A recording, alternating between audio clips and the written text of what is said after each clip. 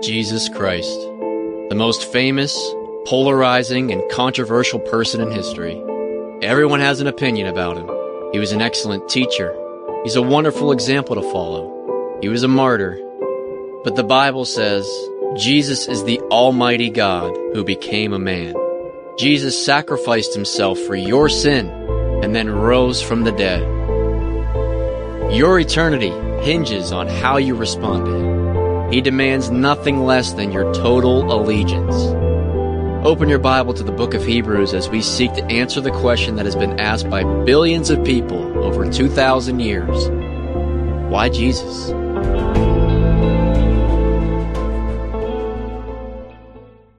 Hebrews chapter 1.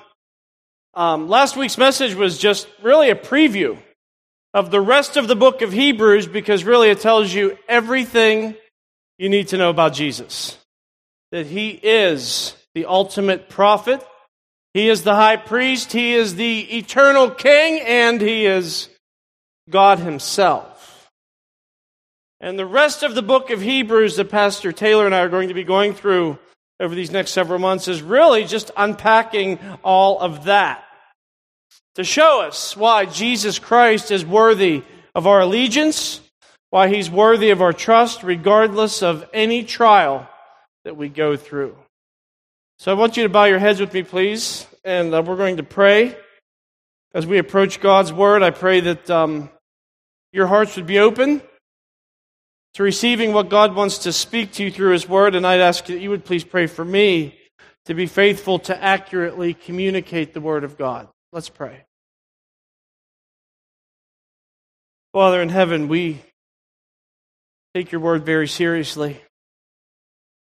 We just ask right now, amidst all the possible distractions, that you could tune our hearts and our minds in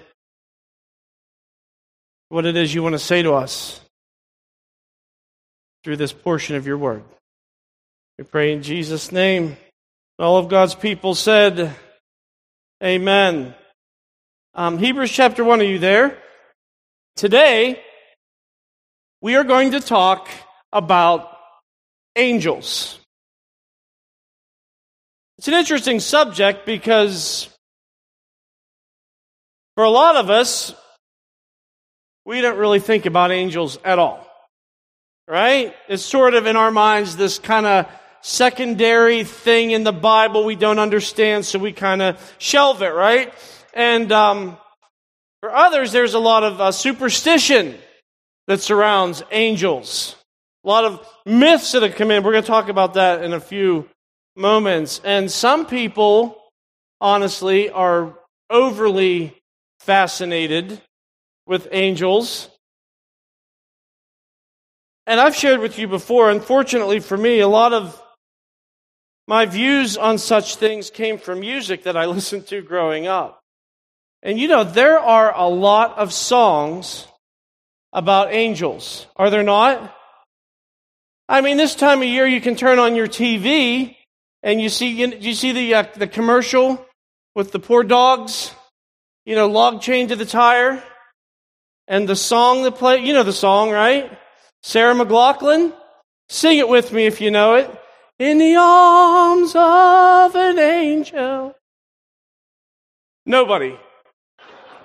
Just going to leave me up here. Thanks for that. I see Rich violently nodding like, yes, we're going to leave you up there.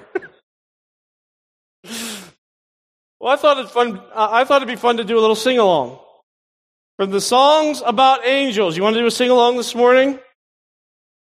Sure you do. You know the Black Crowes song, right? Yeah, she talks to angels, says they all. Nobody knows that song. Says they all know her name. You never heard that song. This is going to be fun. How about U2? Have you ever heard of the band U2? Remember the song? Angel, angel of... Yes, thank you, Jay Nauer. Angel of Harlem. Where have you people been? You don't know this song? Oh, did you hear that? Somebody Jesus juked me. Like, we only listen to Christian music, Pastor Jeff. My whole life, I've never heard a secular song. Well, listen, this is the introduction that I wrote down, and this is the one we're going with. What about Aerosmith? Surely you've heard this song. Surely you've heard, baby, you're my angel. Come on. No?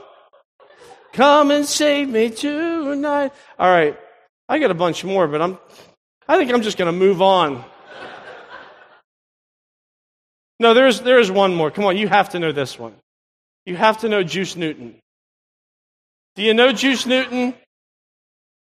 Just call me angel of the morning, angel. Come on.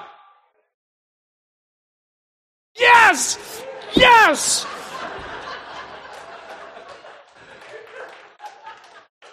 I'm going to go ahead and mark this one down as a success. You knew that one, but you didn't know Aerosmith. So I'm preparing all week to preach a message about angels, and I was studying, and my wife, Erin, she goes, I don't know why you're spending so much time reading and studying. She goes, just observe. You've been living with an angel for more than 20 years.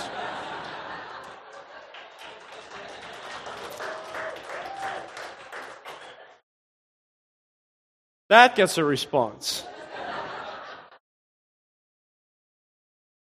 Well, today's passage is this. Jesus is greater than angels. And look, I know my audience. This isn't going to be a hard sell, right? But really, we have to understand the audience that the Hebrew writer was addressing to understand why right out of the gate he goes into talking about angels. But before we do that, we need to understand the subject in question. So on your outline, this is Angelology 101. Yes, angelology is a word.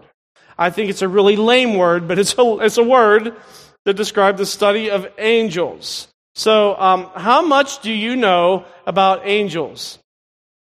Judging from your knowledge of angels appearing in pop music, I'm guessing none. So, and I'm not talking about the myths, right? What are some myths that surround angels? Go ahead and shout them out. What are some myths that surround angels? Okay, so they get the halo and they're constantly playing the harp.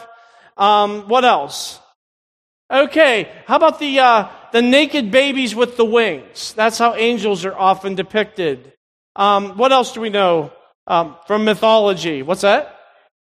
Oh, yeah, it's a female in a white robe, right? And I guess that's sort of the image that with all these cheesy songs that talk about angels. That's the image. It's a female in a white robe. What else? Here's a big one, even in the church. There's the myth that when we die, we turn into angels, and that's not true. Let's talk about what the Bible actually says, all right? So this is Angelology 101. There's a little Sunday school class, so if you're timing the sermon, this little chunk doesn't count towards sermon time, all right? So, what are angels? What are angels? Angels are powerful supernatural spirits that serve God. Created sometime before the earth was created. They don't procreate or age, and there's no new ones being made.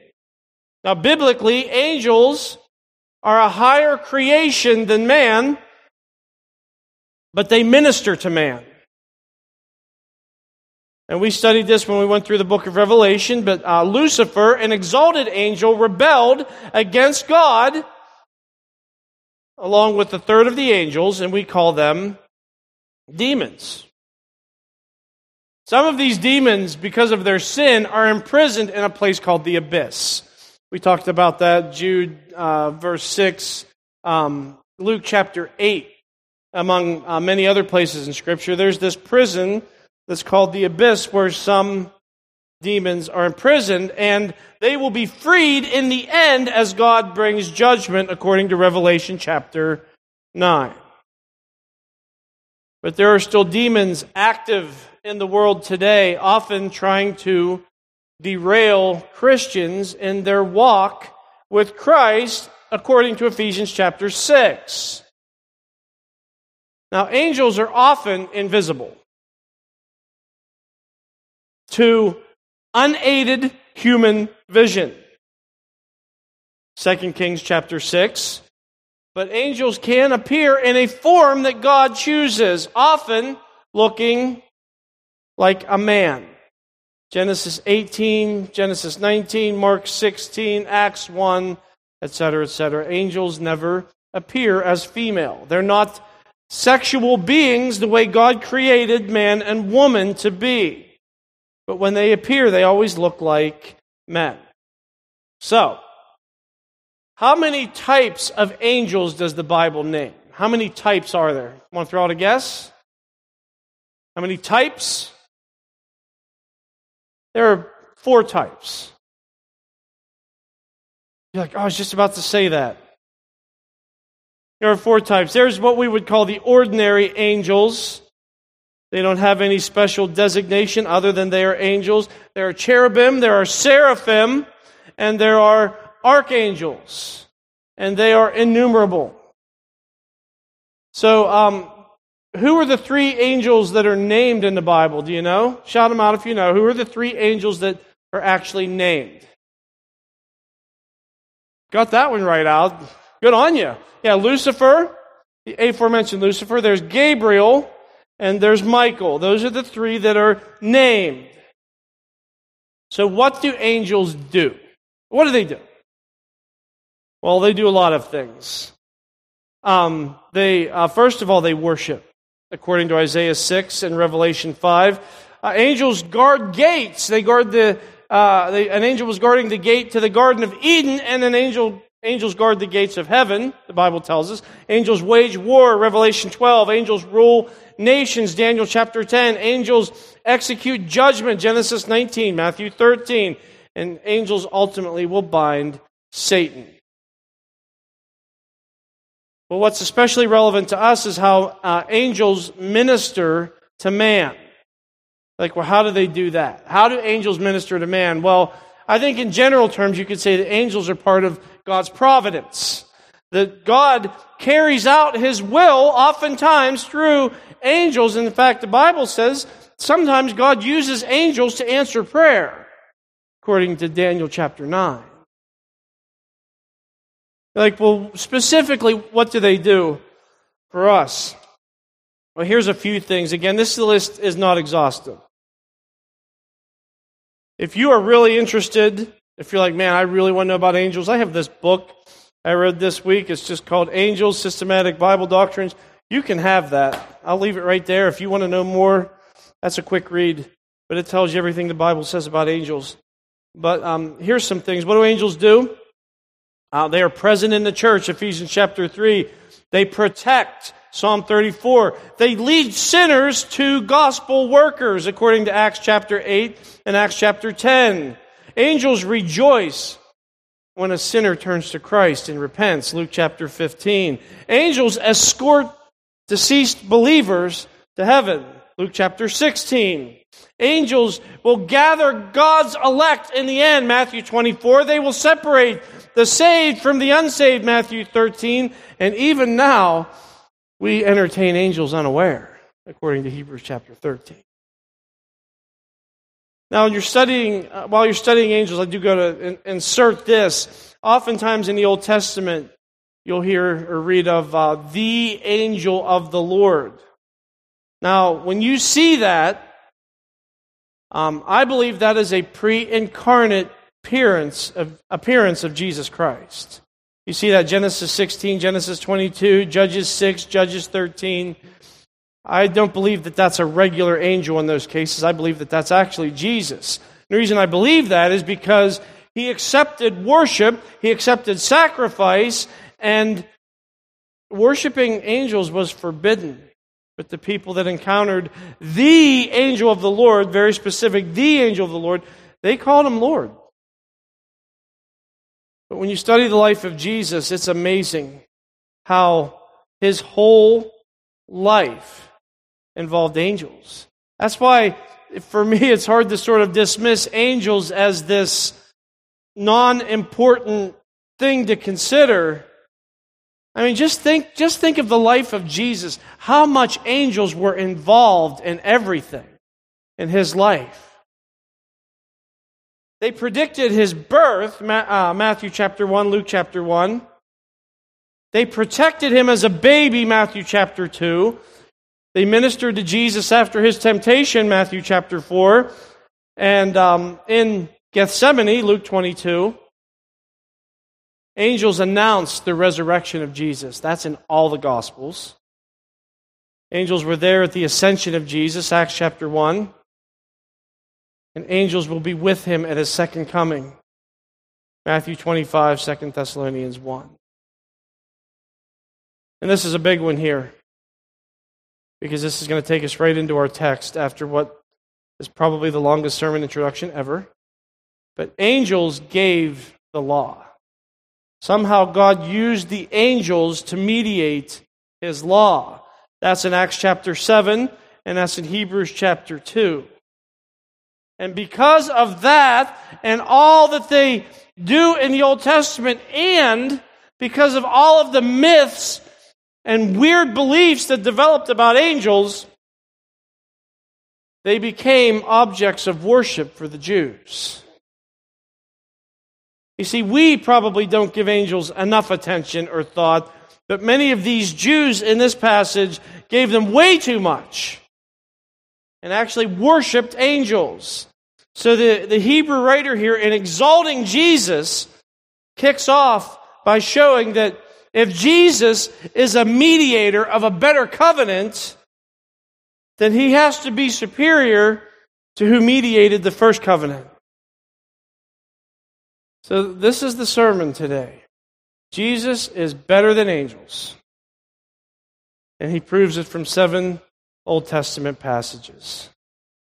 So in your outline, what makes Jesus greater than angels?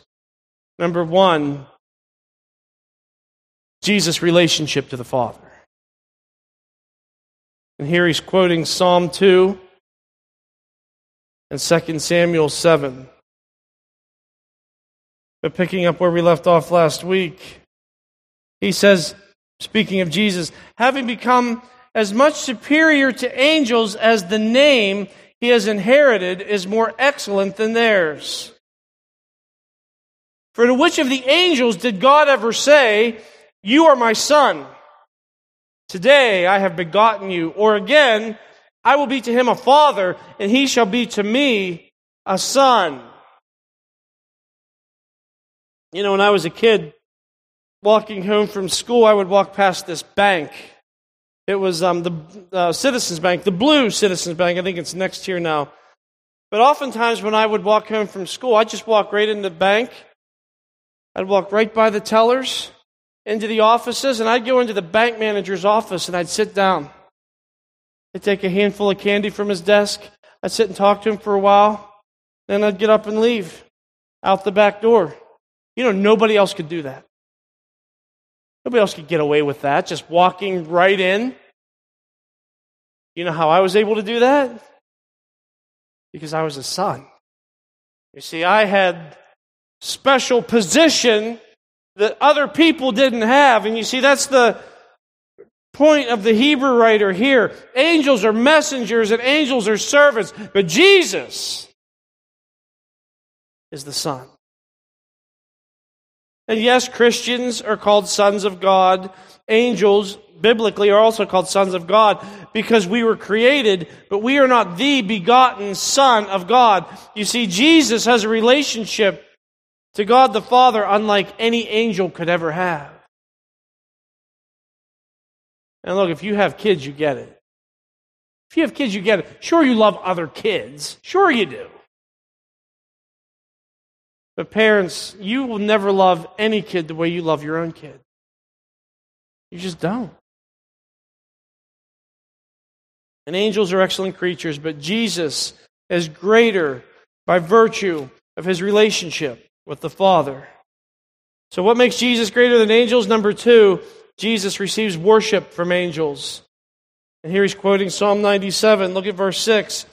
He says, and again, when he brings the firstborn into the world, he says, let all God's angels worship him. Firstborn is a title of position. All right? A lot of cults have tried to hijack this, saying, well, look, it says here that Jesus was the first created. That's not what firstborn means. It's a title. Now, oftentimes in a family, the child born first had the position of firstborn, but not always. The word just means having the highest position of prominence. Look, it says, let all God's angels worship him.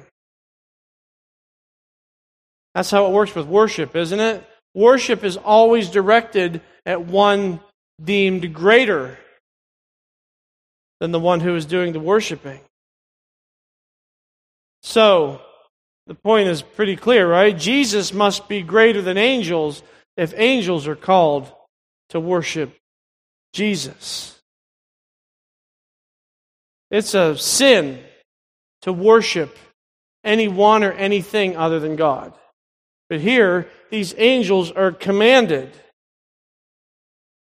to worship Jesus. So, Jesus must be greater than angels. I love this. It says, in verse 6, it says, again, when he brings the firstborn into the world. That word, again, is huge. You see, when I read this, maybe like you, I always thought, he's making this point, so he was like, again, I'm telling you something else. Again, I'm building my argument. But that's really not what he means by the word again here.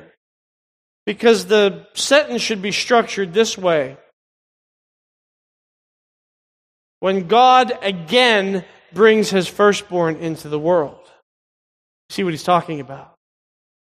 He's talking about the second coming of Jesus Christ. When he again brings his firstborn into the world. Here's the point.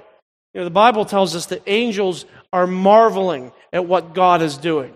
They're watching what God is doing, saving man, transforming people, this whole thing of redemption. The Bible says angels are watching this, just marveling at what God is doing. And they're just like worshiping God. Look at what he's doing. And that's what the Hebrew writer here is saying, that at the second coming of Jesus Christ, when he comes in power to judge and to ultimately bring the fulfillment of his promise, the angels are going to be blown away again. And they're going to have this whole new reason to worship him. They're just going to be like, whoa, we thought we knew everything about worshiping God, but here's a whole new reason to worship Jesus Christ. That's what he's saying. Jesus receives worship from angels, so he has to be greater than angels. Number 3, what makes Jesus greater than angels? Here's one. How about Jesus is God? Here he's quoting Psalm 104, Psalm 45, Psalm 102. Jesus is God. Look at verse 7. It says, of the angels, he says, he makes his angels winds and his ministers a flame of fire.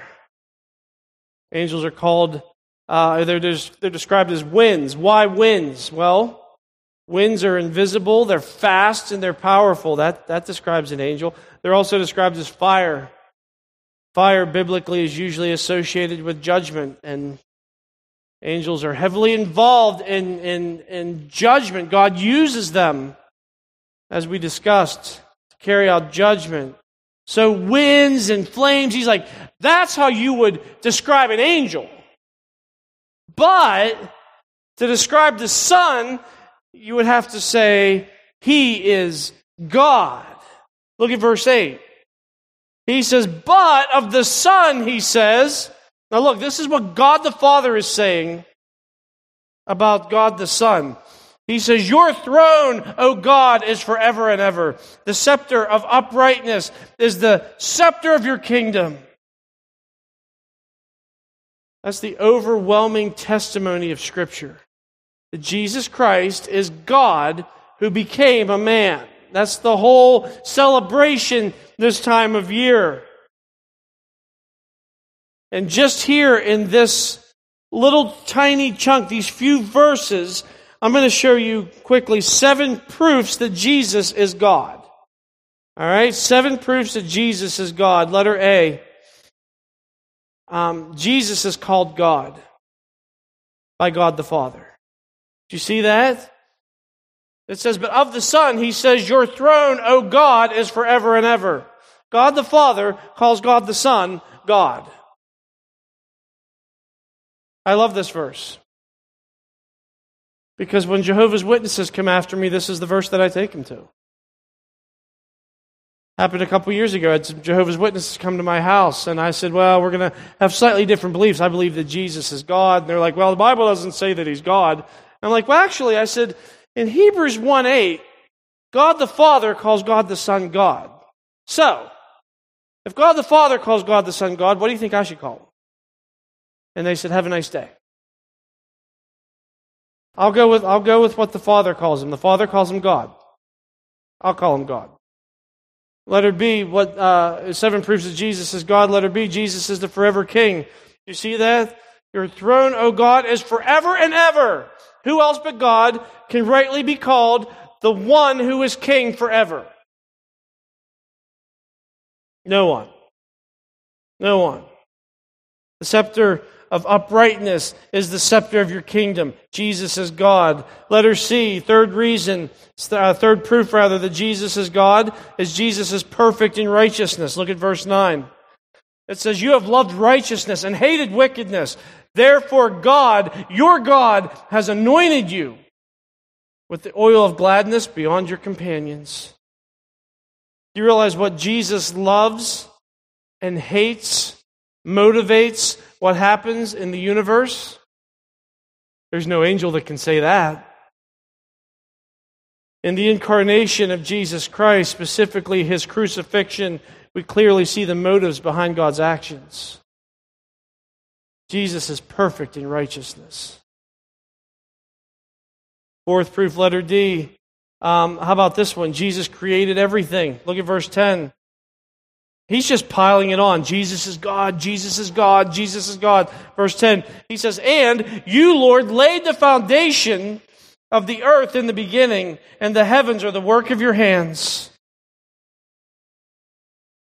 You know, Scripture is crystal on this. From the very first verse in the Bible, in the beginning, God created the heavens and the earth. And then we read the New Testament. The New Testament gives us more revelation. Specifically, Jesus Christ is the creator of everything. That makes him God. Next reason. Next proof. Fifth proof, Jesus is God. Letter E, Jesus will burn it all down. He'll burn it all down. Look at verses 11 through the first part of verse 12. It says, they talking about the earth and the heavens. He says, they will perish, but you remain. They will all wear out like a garment. Like a robe, you will roll them up. Like a garment, they will be changed. Jesus will burn it all down. He was there in the beginning to create the world.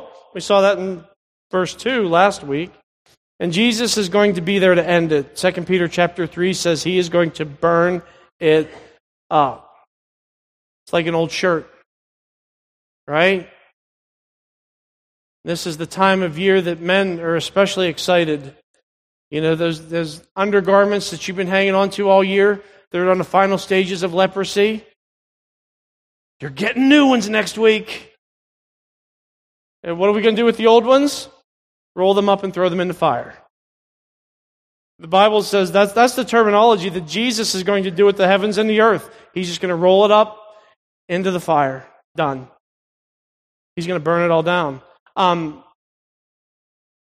Who else could you ascribe that activity to other than God? Jesus is God. You're like, I'm still not convinced. All right? Here's a sixth proof that Jesus is God. Letter F, he is unchanging. Jesus is unchanging. Look at the end of verse 12. It says, actually near the end, it says, but you are the same. You are the same. Only God is unchanging. God revealed himself as the I am. You realize that? To Moses, God says that his name is I am, not I was. Like God was like, oh, Moses, you should have seen me in high school. I was awesome.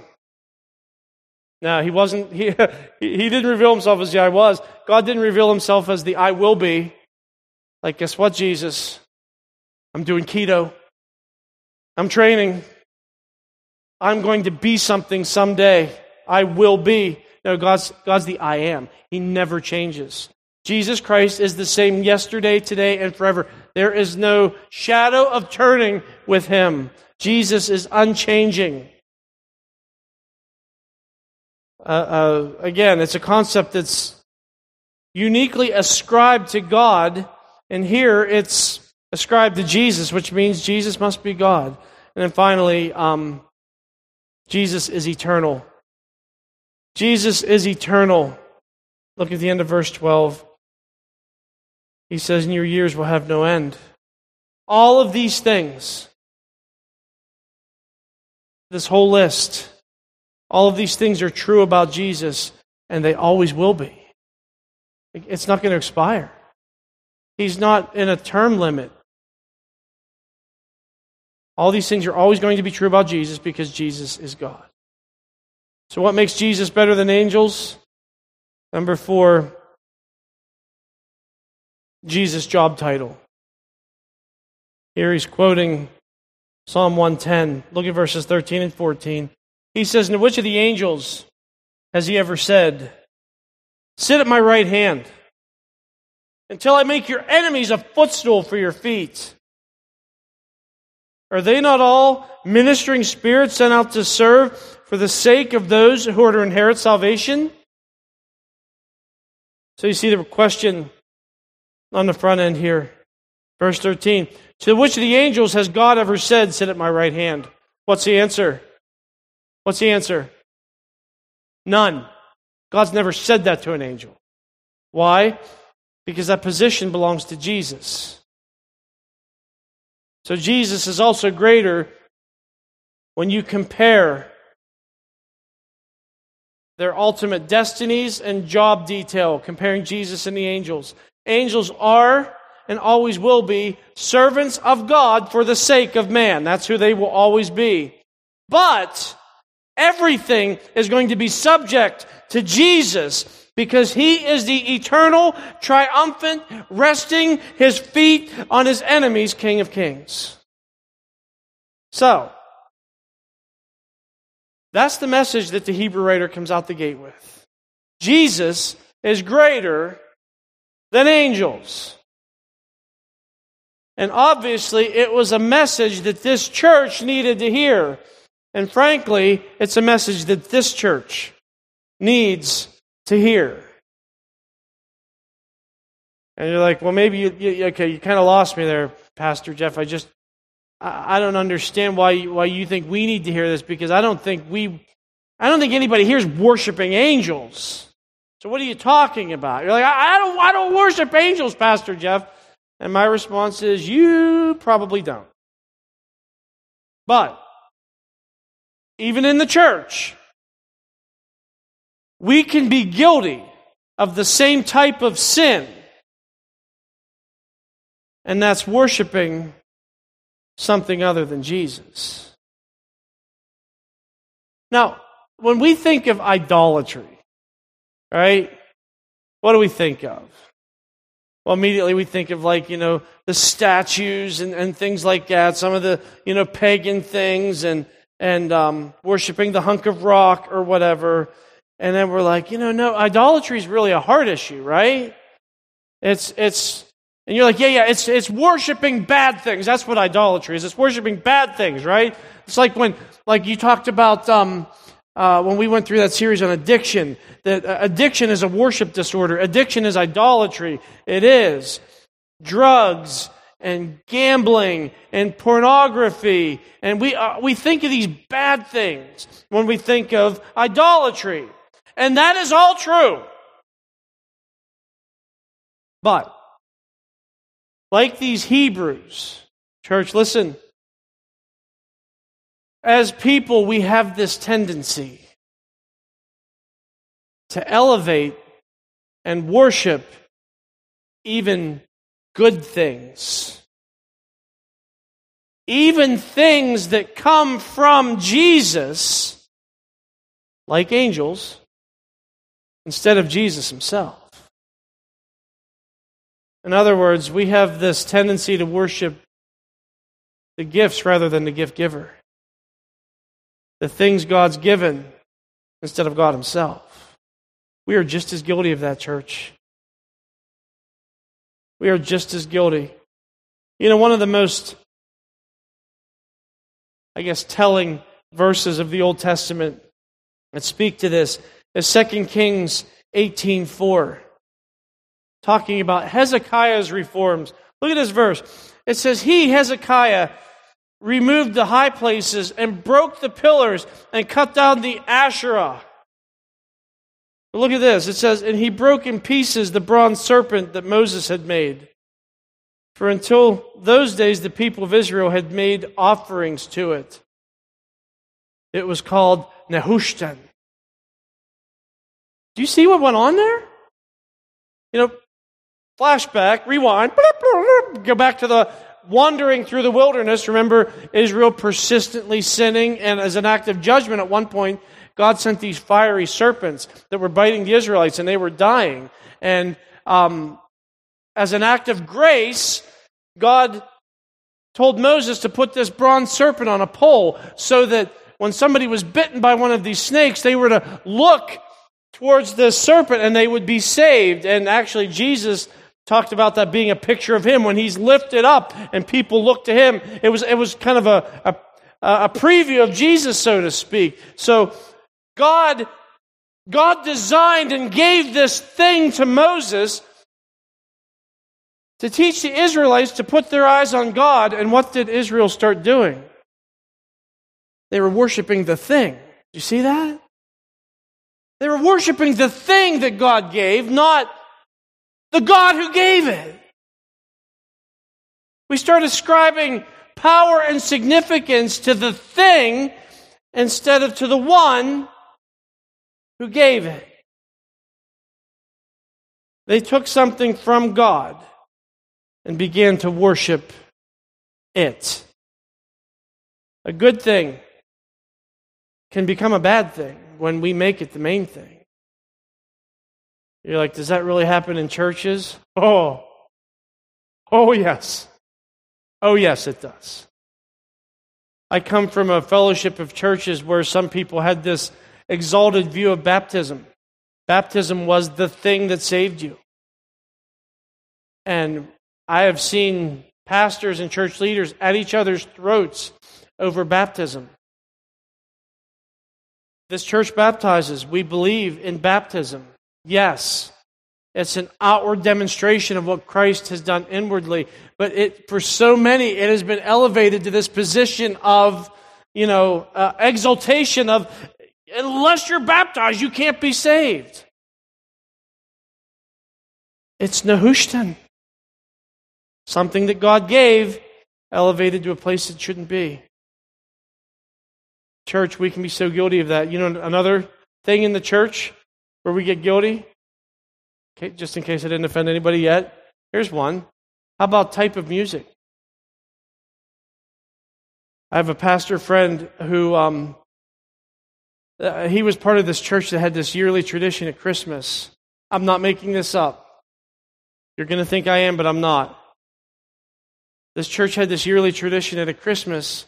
They sang Feliz Navidad. You know that song? Feliz Navidad. You know, it's like half in Spanish, half in English. You know the song I'm talking about? It's horrible. It is a horrible song. But the church, they sang that every year. And one year the pastor was like, I think that song is kind of taken too much of a prominence in our fellowship. But this year we're not going to sing it. It was like he was suggesting throwing the Bible out. People were like, you can't do that. And there were people, my friend told me, there were people literally in tears. like crying over this. I can't believe we're not going to sing that song because we sing all these every time every year. Like, really? I mean, that song? Elevating things that shouldn't be elevated. For some churches, it's the pastor. Celebrity pastor. Celebrity pastor. You exalt some man to a position that only Jesus should have. Gag. That's what we do in the church. But even in our personal lives, we have this tendency to take things from God, gifts from God, and we make them idols. They become Nehushtan. Money, your job, another person, your kids, sex, entertainment. None of these things are bad. In fact, all of these things biblically are given to us as gifts by God for us to enjoy, according to 1 Timothy 6:17. See, the problem is when we, like these Hebrews, take something that God gave and put them in a position that they were never intended to have. This is hard because I feel like right now the sermon is just starting and you're like, I feel like it's wrapping up. And I just want to say this. We have to watch that the object of our worship is the person of Jesus Christ, not something that He's given us. So how do I know? How do I know that something has become an idol in my life? Boy, I could do a whole sermon series on this, but for today's purposes, just give me a couple minutes here. How do I know if something has become an idol? Because look, it's not like I'm bowing the knee to something or burning incense to it. So how do I know that something in my life has become an idol? I just want you to ask yourself 4 questions. All right? And this is between you and the Lord, all right? Nothing legalistic here. This is between you and the Lord. You got to sort this out. First question is, what has my mind? What has my mind? What consumes my thoughts? Where does my mind go when I'm not thinking about anything like work detail or something specific I'm focused on at the moment? Where does my mind naturally drift? What consumes my thoughts? That's the first question. The second question is, what has my time? What has my time? I'm just staggered by people that call themselves followers of Christ that have no time for church. They have no time for small group. They have no time for serving. They don't have any time for that, but they have time for sports. They have time for Netflix. They have time for all these other things. I don't get it. What has my time? Third question, you probably saw this one coming. What has my money? This is according to Jesus, by the way. Jesus said, where your treasure is, there your heart will be also. You're like, I'm just not sure where my heart is, Pastor Jeff. I would say, well, show me your checkbook. I'll show you where your heart is. Because Jesus said, where your treasure is, that's where your heart is. So what has my mind? What has my time? What has my money? Last question is, what has my joy? What do I pursue to make me happy? So here's the thing. Again, this is between you and the Lord. You got to sort this out. Here's the thing. If you're asking yourself these 4 questions and it seems like the same answer is coming up repeatedly, there's a good chance that thing might be an idol in your life. And you have to ask yourself, am I looking for something to provide something for me that only Jesus can provide? And the message for this church is the same message that the Hebrew writer gave this church. Listen, there is nothing in Jesus' league. Nothing. As our worship team comes forward, I just want you to bow your heads. just want you to bow your heads, and I just want to ask you, with your heads bowed, eyes closed, this is just introspection time. This is coming before the Lord time. This is letting His Word and His Spirit examine our hearts time. I just want to ask you, is there something that you want more than Jesus? And if that's the case, there's always a lot of work that needs done. But today I just simply want us to confess that. Today I just want it to be a matter of confession, all right? As we went through those questions, was there something that came up in your mind that you're like, yeah, you know what, this is becoming an idol in my life? It'll do you a little good to tell me, but it'll do you a lot of good to confess this to the Lord. And if that's you, I just want to encourage you to pray something like this. God, I know that you have given me things to enjoy. But God, I've been pursuing things or people rather than pursuing you.